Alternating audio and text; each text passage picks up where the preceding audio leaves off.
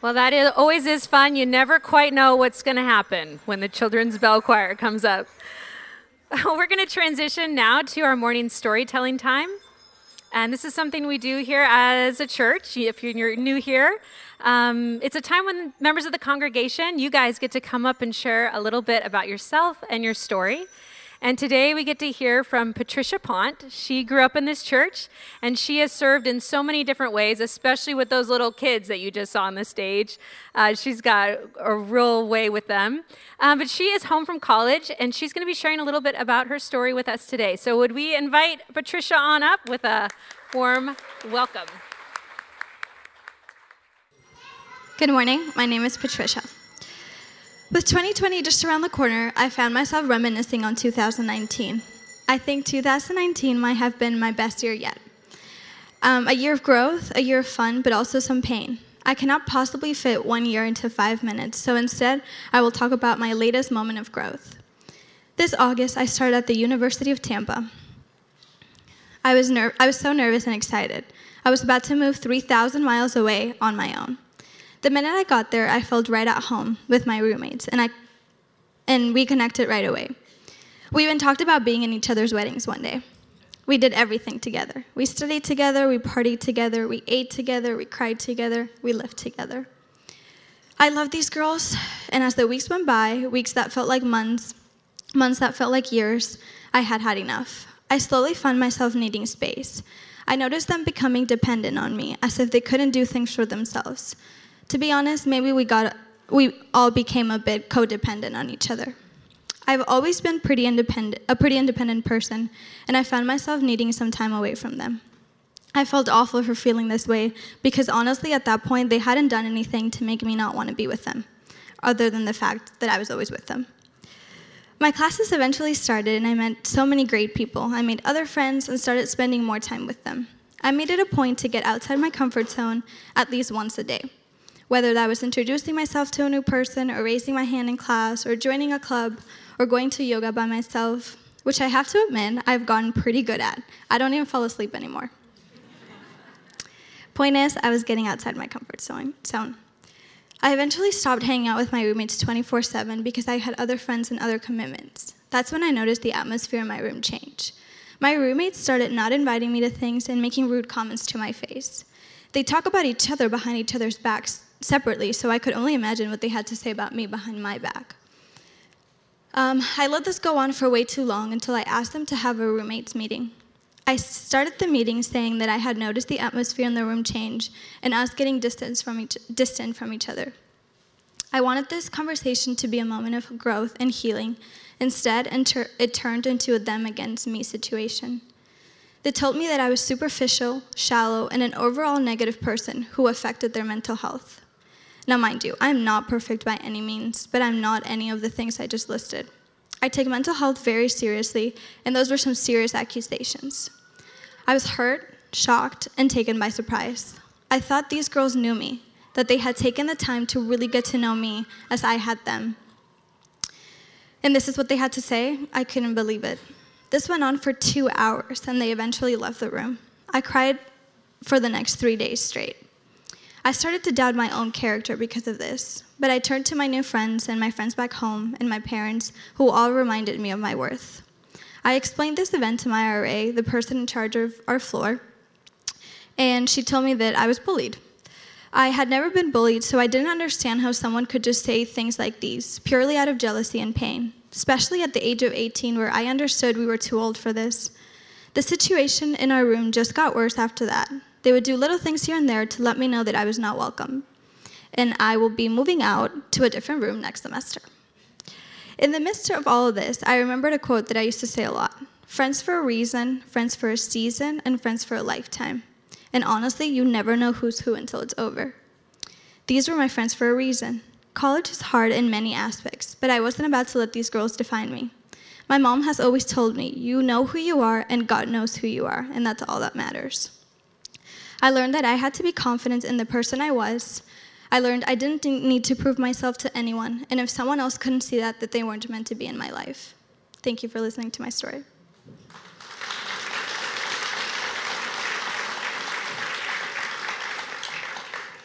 This morning, our scripture reading is from the book of Psalm and Luke.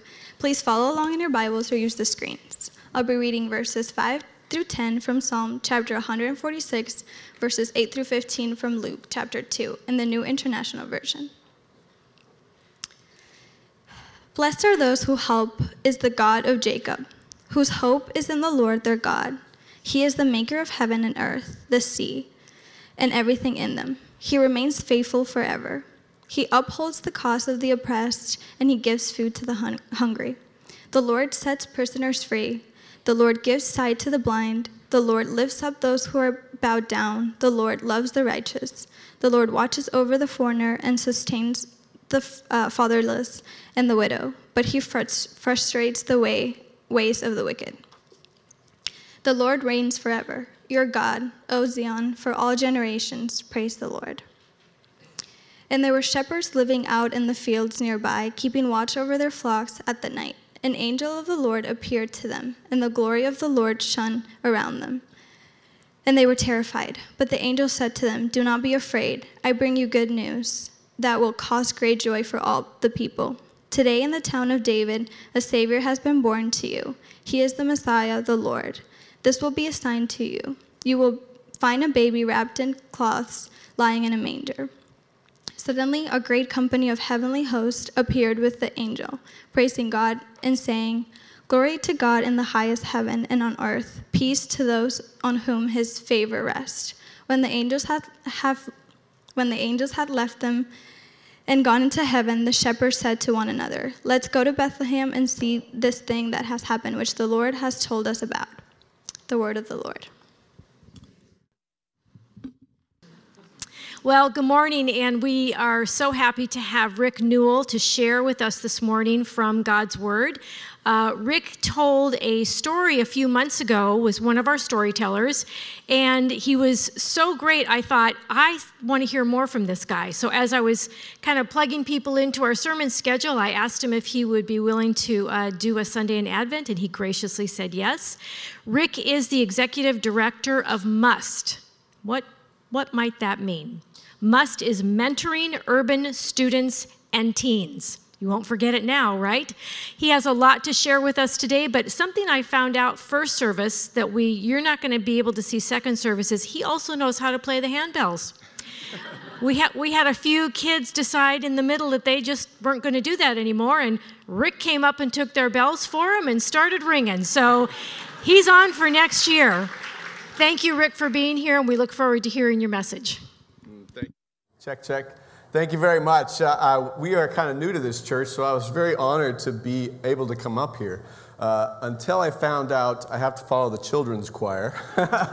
And also when I found out our topic today is justice, and we only have 25 minutes to cover it.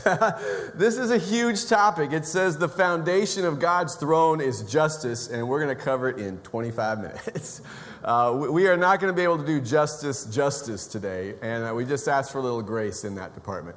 And also, before I get going, I want to acknowledge that I am a white, heterosexual, American male who grew up in a stable home. So asking me to speak about justice might seem like asking an ostrich, what it's like to fly through the air.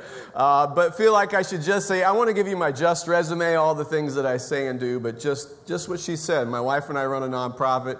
We punch injustice in the teeth each and every week. We are really passionate about this, and we live it out. So we have not a lot. We're not experts, but we have a little bit of experience. Okay?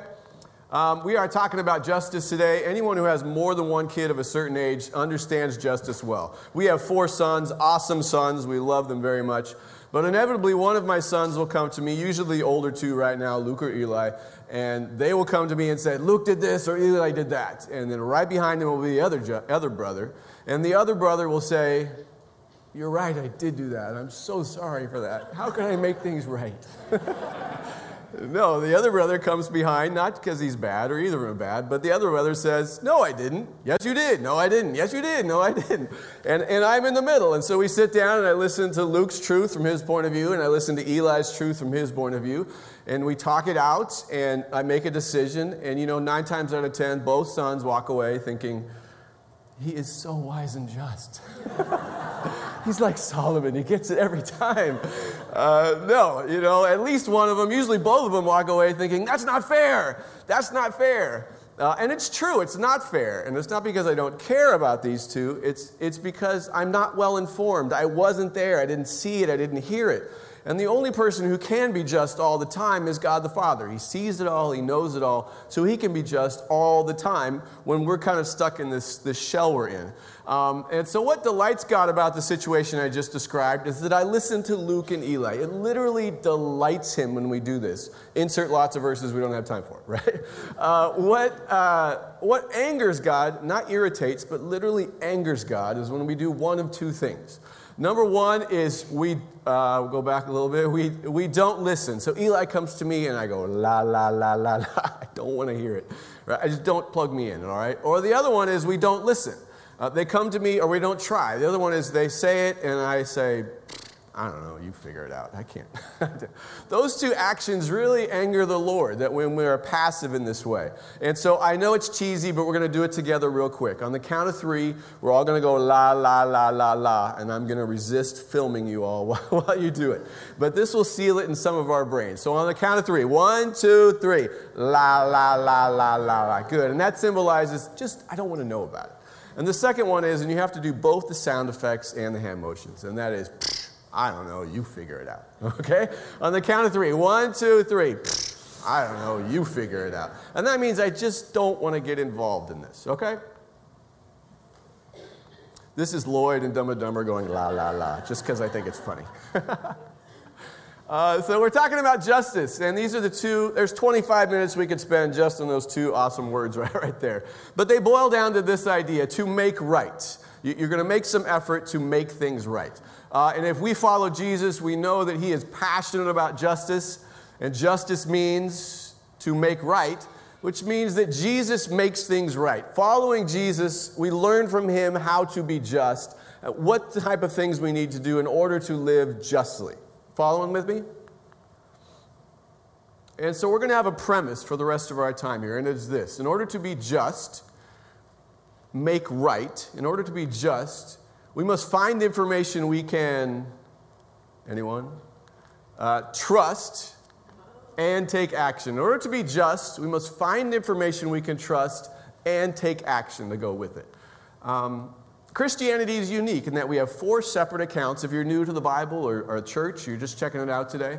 4 separate accounts of our central figure's life. That is Jesus. And there's 4 accounts, Matthew, Mark, Luke, John. We're looking at Luke today. And at the beginning of Luke, Luke tells us, hey, I talked to eyewitnesses of all the things that went on with Jesus, all the miracles, all the crazy stuff. It's legit. And he says he's a doctor, and he says he carefully investigated what happened, which means Luke probably interviewed people. He probably sat down with Mary and said, tell me everything from the beginning to end, and maybe talked about the shepherds we're going to talk about in a minute. Or he might have gone to the shepherds and said, was anybody there that night? So this story we can lean on. The verses in the Bible, we can lean and say, this is something we can rely upon to get to know Jesus. So the main question about the shepherds that we just did, and this is the prompt that was given me to talk today, was why announce the shepherds? When Prince George was born, they posted this thing out in front of the palace. This is their tradition. Throngs of people are just seeing to make sure that he was born okay. This is people just wanting to take a picture of the little thing right there announcing he's born. And Jesus is King of Kings and Lord of Lords, so why don't we have a party like this for Jesus when he arrives? And the traditional understanding is it relates to the kingdom of God. Some family friends of ours, they call it the upside-down kingdom. The kingdom of God is really backwards in a lot of ways. And the first, this upside-down kingdom, in the kingdom of God, if you want to live, you need to die. You need to die to yourself. Whatever you want, Lord, not me, but you now. In another one, you need to, click here. If you want to lead, then you need to follow or serve. Yeah, follows too. If you have enemies, then you need to love them, bless them, pray for them. Very upside down than what we're taught, right? And if you're rich in this kingdom, in the upside down kingdom, it's not about wealth. It's not about money. It's some other kind of currency that goes on. And finally, in this new kingdom, if you're a king, you come in a humble way. And so our question is, who are these shepherds? And I grew up, I was teaching, traditionally these shepherds are outcasts. The temple said, if you do these certain things, you are unclean. And since shepherds are around unclean things a lot, they're just unclean a lot. And so they're outcasts, they're marginalized, they're poor, they're the least of these, they're excluded. And so I was assigned all the verses today. I didn't pick them for justice, and so I started to do my homework. And you can go to a seminary. You don't need to go to seminary to sign up. You can learn all the knowledge that's right there. They'll have a bibliography, and you can say, I'm studying Luke, and the bibliography will tell you the most up-to-date commentaries on the book of Luke. So you read the most up-to-date theories on what people have learned to find out. And it turns out there's some other theories about who these shepherds were. The first one's kind of crazy if you haven't heard about it. The first one, this is called the Migdal Eder. I'm sure I'm saying it wrong, but it's called the Tower of the Flock. And there was an edict that said the sheep that were between here and Jerusalem belonged to the temple system because the temple needed sheep all the time. They sacrificed at least 2 a day. And so these shepherds and these sheep were part of the temple, and they weren't holy, but they weren't low. They were respected. They were not poor. They were not outcast. They're much different than expected. And again, I'm not making this up, but it says that they would wrap the lambs in swaddling clothes and lay them in stone mangers to take care of them and make sure there's no blemishes on them. Does that sound familiar? And it says that there was a prophecy that said the Messiah would be announced there or even given birth there. So some people think these are the shepherds and that Jesus was born here, right? And the question is, who is these shepherds? And what I've studied is very few scholars believe that these were low caste people. They were poor, they were on the outside of society. Some people do, but few believe that anymore. And even fewer believe they were high, they were priests, or they were the tower we just explained. Most theologians nowadays just believe they were regular people like you or I, that they have a sheep business. It says their own sheep they're taking care of. And we have lots of positive examples of great shepherds in the Bible, right? It's not a negative thing. And so these shepherds are just more run-of-the-mill. And I think the kingdom of God thing still applies where it's upside down. I'm not appearing to kings and queens first. I'm appearing to just regular people. This is how I'm going to start my kingdom. And it says, in order to be just, we must find information we can trust and take actions. It took effort for me. I had stereotypes about shepherds or different groups of people or different systems that I have a premonition about. But it took effort for me to go and study and break down my misconceptions about these shepherds. And in the same way, it requires effort to be just. You are swimming upstream most of the time. It's hard work. It requires effort to be just, to find out the information from Luke and Eli. Are you tracking with me?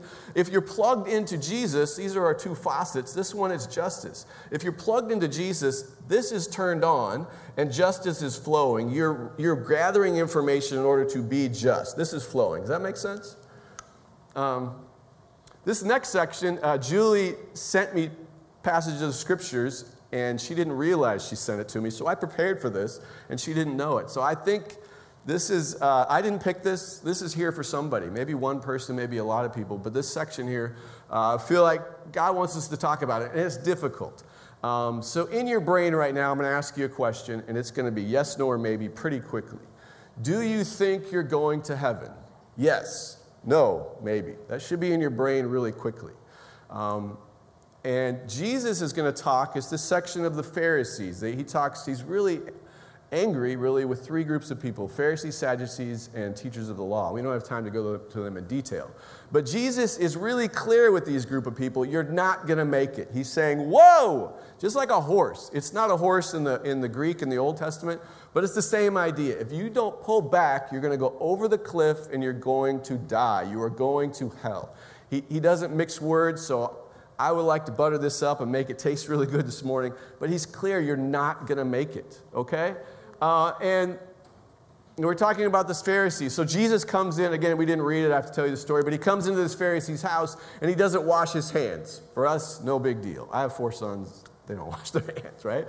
But no big deal. But in this case, it is. Everyone is aware of what Jesus is doing. First guy comes, washes his hands. Next guy comes. Jesus comes to wash his hands. He takes his hands off. and goes through. And everybody is aware that he didn't wash his hands. The best analogy I can think of is a lot of my friends, my best friends, are Asian for different regions. And when you enter someone's home, this is what you find. You take your shoes off at the door. It's understood. And that's just to keep the house clean. Makes lots of sense. And they'll often have a clothes rack up or a shoe rack there. You can put slippers on. But this is understood. So it would be like if I was Japanese and I entered a Japanese home and I had my dirty shoes on and I stepped over these shoes and I just walked through the house with my shoes on. Everyone would be aware, very aware, like, why is he still wearing his shoes? Jesus is doing this when he steps in his Pharisee's house. He's picking a fight with him when he doesn't wash his hands. And then he goes further and he lists all these woes that weren't listed up here. And one of the woes we're talking about is this one. Woe to you, Pharisees, because you give 1/10 of all your mint, rue, and other garden herbs. Jesus is saying, you do really well about all the check boxes, all the laws. You do awesome on that. 2 of these 3, they were supposed to tithe. The third one, they weren't even supposed to. They're going above and beyond. They obey the law really, really well. And so when we look at the Pharisees, scribes, Sadducees, we don't have time to describe them all, but they all fall in these categories. And again, I know this is harsh, but Jesus is really clear, so we need to be really clear this morning. These people, they go to church, or in their case, they go to temple regularly. They praise God regularly. They pray regularly. Again, these are people that are not going to make it, that God is angry with. This should cause some goosebumps and get a little comfortable. I'm probably offending people by just putting this list up here. They read Scripture regularly, or the Bible in our case. They tithe. They do their 10% and even more regularly. Are you getting uncomfortable in your seat? In another story, the sheep and the goats, same idea, not pertaining to Pharisees, but pertaining to followers of Jesus. At the end of that story, he says, many will come to me on the final day. Not few. He says, many will come to me on the final day and be surprised. What? I'm not getting in? And they give these reasons. They say, in Jesus' name, did you we drove out demons in your name, Jesus. We did many miracles in your name, Jesus. We had prophecies in your name. And Jesus says, that's great and all, but I'm sorry, I don't know who you are. You're not coming in. That is harsh. And this is the second half of the verse that gives us our clue. But you neglect justice and the love of God. You should have practiced the latter without leaving the former undone. This is justice. This is loving the least of these, loving people that are maybe hard to love, or the poor, or Jesus calls it the least of these in whatever circle that you are running on. If you're following Jesus, these should be on. You should be engaged in justice, and you should be loving people that are the least of these. Jesus is saying, these are not my words.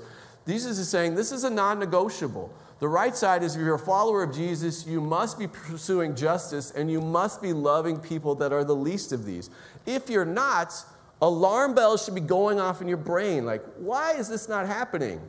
And I'm not, again, this was not my topic. I don't know people here, so I'm not thinking of anybody in the room. But it should be like, oh, what's going on here, okay? In the sheep and the goats, these are the ideas he gives them. These are what kind of things you should be doing. The things on the left are good. They are not bad. They are good things, but they should serve the things on the right. Okay? Have we offended everybody yet? This is how he goes through a bunch of woes in the scriptures that we didn't read here. But this is how it's described. They have this thought that I am a really good person and I'm almost a great person. I'm almost there.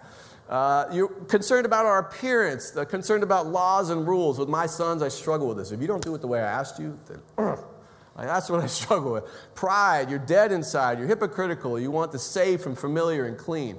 On the other side, you understand that it's no destination. I'm never going to arrive. I am messed up, and Jesus is going to work on me my whole life. I'm not arriving anywhere anytime soon. We are vulnerable. We want to be people of grace and faith, humility, alive, authentic. You get in risky situations. It's messy. When you're pursuing justice, it's just messy to be involved in. So this is our thing. In order to be just, we must find information we can trust and take action. And Jesus is saying the action needs to be justice and love. That should be those faucets should be on right now, okay? What happens is you get in these situations, and you are confronted with this idea. I have no idea what to do right now. When you pursue justice, you're like, do. Literally, while I'm preparing this message on Friday night, my phone gets a text. And it's from my friend's sister. My friend I've known a long time. He's got a solid job, but he's been living out of his car for a long time. And his sister is married, they have a baby, and their situation is really fragile too. And I know him really well, but I don't know her very well. She's texting me on a Friday night, and I know if I open that text, it's going to consume my evening. I just know it. I just like, oh man, I'm preparing this message. This is the first time you've asked me to speak, and I really want you to like me. I want you to love Jesus. I want you to be passionate about justice. Like, for the sake of one, I want to help a lot of people. So, you see where my brain is going? Like, suddenly I'm in this column here. I'm worried about my appearance, what you think about me, laws, rules. All my compassion just suddenly shut down. I'm hypocritical. I'm going to preach on justice and not answer a text. It's safe and familiar. It's clean. I don't want to get on my jacket in the rain and go do whatever this is. And then I realized, you're preaching on this in 2 days. Okay. And I open it, and she says, hey, and she says, yeah, well, my husband got picked up to go to prison. He had a warrant out because he was driving with a suspended license, and bail is $10.50. We have the $10.50, but the bail bondsman won't take it because we have bad credit. And will you take our $10.50 and give it to the bail bondsman so my husband can get out? I have no idea what the right thing to do is right now, right? So what's our premise? Well, our premise is this. In order to be just, in order to have a good clicker, in order to be just, we must find information we can trust and take action. So I don't text her, I pick it up and I call her. So what's up? What's going on? Okay, so and why was he picked up? And then what happened? And gather information. Okay, well, let me pray about it and talk about my wife. I'll call you back. Okay, I have lots of friends that have gone to prison, but I have never done bond before. I don't know how that works. So call a lawyer friend. So how does this work? And it works like this. You're getting the cheat sheets here. It works like this. If you pay the $10.50, it's like insurance. You pay the $10.50, but if he doesn't show up for his court dates, then they come to us. Bail is $10,000. Then they'll come to us for $10,000. And I don't have to tell you, I don't have $1,000 or $10,000 lying around. We run a nonprofit, Goodwill, that's where this came from. It's tight, right? And so we're like, oh man. And our premise is this, and so it gets us to two decisions, and that is we say no, or we accept her money, and then he gets out of jail, and we pray and hope he doesn't skip his thing.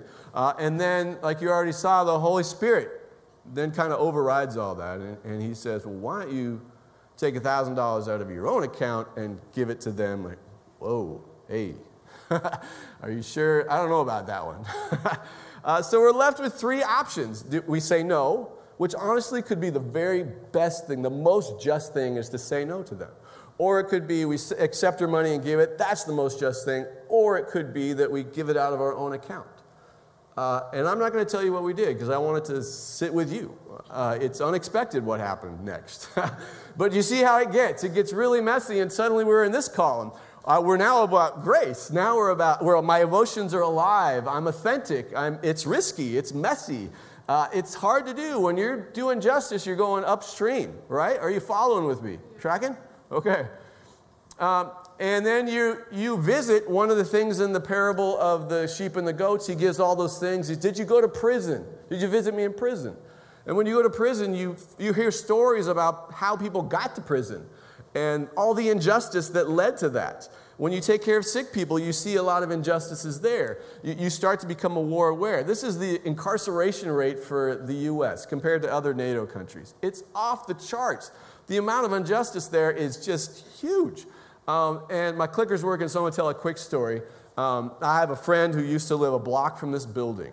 African-American guy, and he's got two master's degree. He's married. Nothing suspicious about him at all. And so he went running to stay in shape. And the police pulled him over for running. Why are you here? I'm wearing my sweats. I'm running. You live here? Yeah, my address is here. Okay. And it's not a one-off. A friend of his, he's mentoring, who's in college, and he's an athlete. He comes and stays the weekend, and he goes for a run. The police pull him over, put him in handcuffs Why are you here? I'm running. Do you live here? No, but I don't know the address. You can see how quickly both of those situations could go south, that they could be one of these. If you're not taught, and they teach how to interact with police, right? It could go south really quickly, and justice could go really bad really quickly.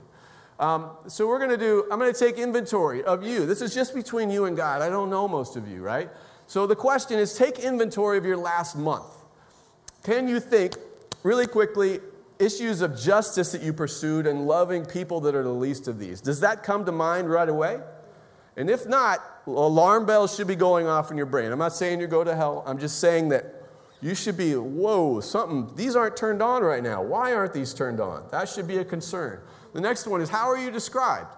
People that know you kind of well. Oh, Bob is awesome. He loves his family. He loves the Seahawks, and he really loves people well. He loves justice. That should be in how people view you. And the last one is this. All ones. I don't know why they're all ones, but if you had a party, I have a speed limit birthday, we call it. I turn 50 next month. If you had a party and you invited all your friends, number one, who would you invite? And more importantly, who would come? If they are all in the same socioeconomic status as you, I think alarm bells should be going off in your brain. If Jesus threw a party, there would be Pharisees and tax collectors and prostitutes and shepherds and fishermen, all kinds of people. It would be a hodgepodge in a really awesome way, and they would all want to be around him, no matter what their background was, right? So we're going to close with this idea. If these are not running for you, don't just start doing just things. Figure out why. Why are you not connected to Jesus? He is the spring of eternal water, man. That is where it should all flow. You don't do it without him, your cistern's going to run dry. You do it with him, this is always going to be filled. They might sputter because we all have seasons of doubt and life gets crazy, but these should be running most of the time. And number two, what lights your fire? Foster care, Eric and Carrie, foster care. Oh man, that's it. Whatever it is for you. There's so many causes. Who made these pants? In what condition? Who picked the blueberries that I ate this morning, and how many hours did they work before they did that? Clean water, sex trafficking. There's so many, sex trafficking, let me finish the word there. There's so many causes out there, and it's just where does that hit you? Christianity started as this little tiny cult, and when Jesus rose from the dead, it changed everything. It did. They said, it's real. And he said, you love people the way I loved you. I gave my life for you. That's the new way. Don't love the way you want to be loved. Love the way I loved you. And they did it. They took abandoned babies in and took care of them. They touched the lepers. They cared for them. And this city has lots of hurts. And it's not just our church, but if our church in general around the city would rise up and be as it was in the beginning when it was so pure and that people knew it was true. Eyewitnesses. One generation removed from eyewitnesses, 2 generations removed from eyewitnesses that knew it was true. And their actions stood by that, right? If we have individuals, again, I'm not thinking about anybody in this room, but wherever God is putting on your heart to say, ooh, that's where I'm leaning in, I would encourage you to go for it with all that you can. Okay, let me pray for us really quick. Lord Jesus, thank you so much. Your throne is justice. We're dependent upon you. We can be just, but you really teach us how to do that. Help both of our faucets to be turned on all the time. And if they're not, teach us why those pipes are clogged. In Jesus' name, amen.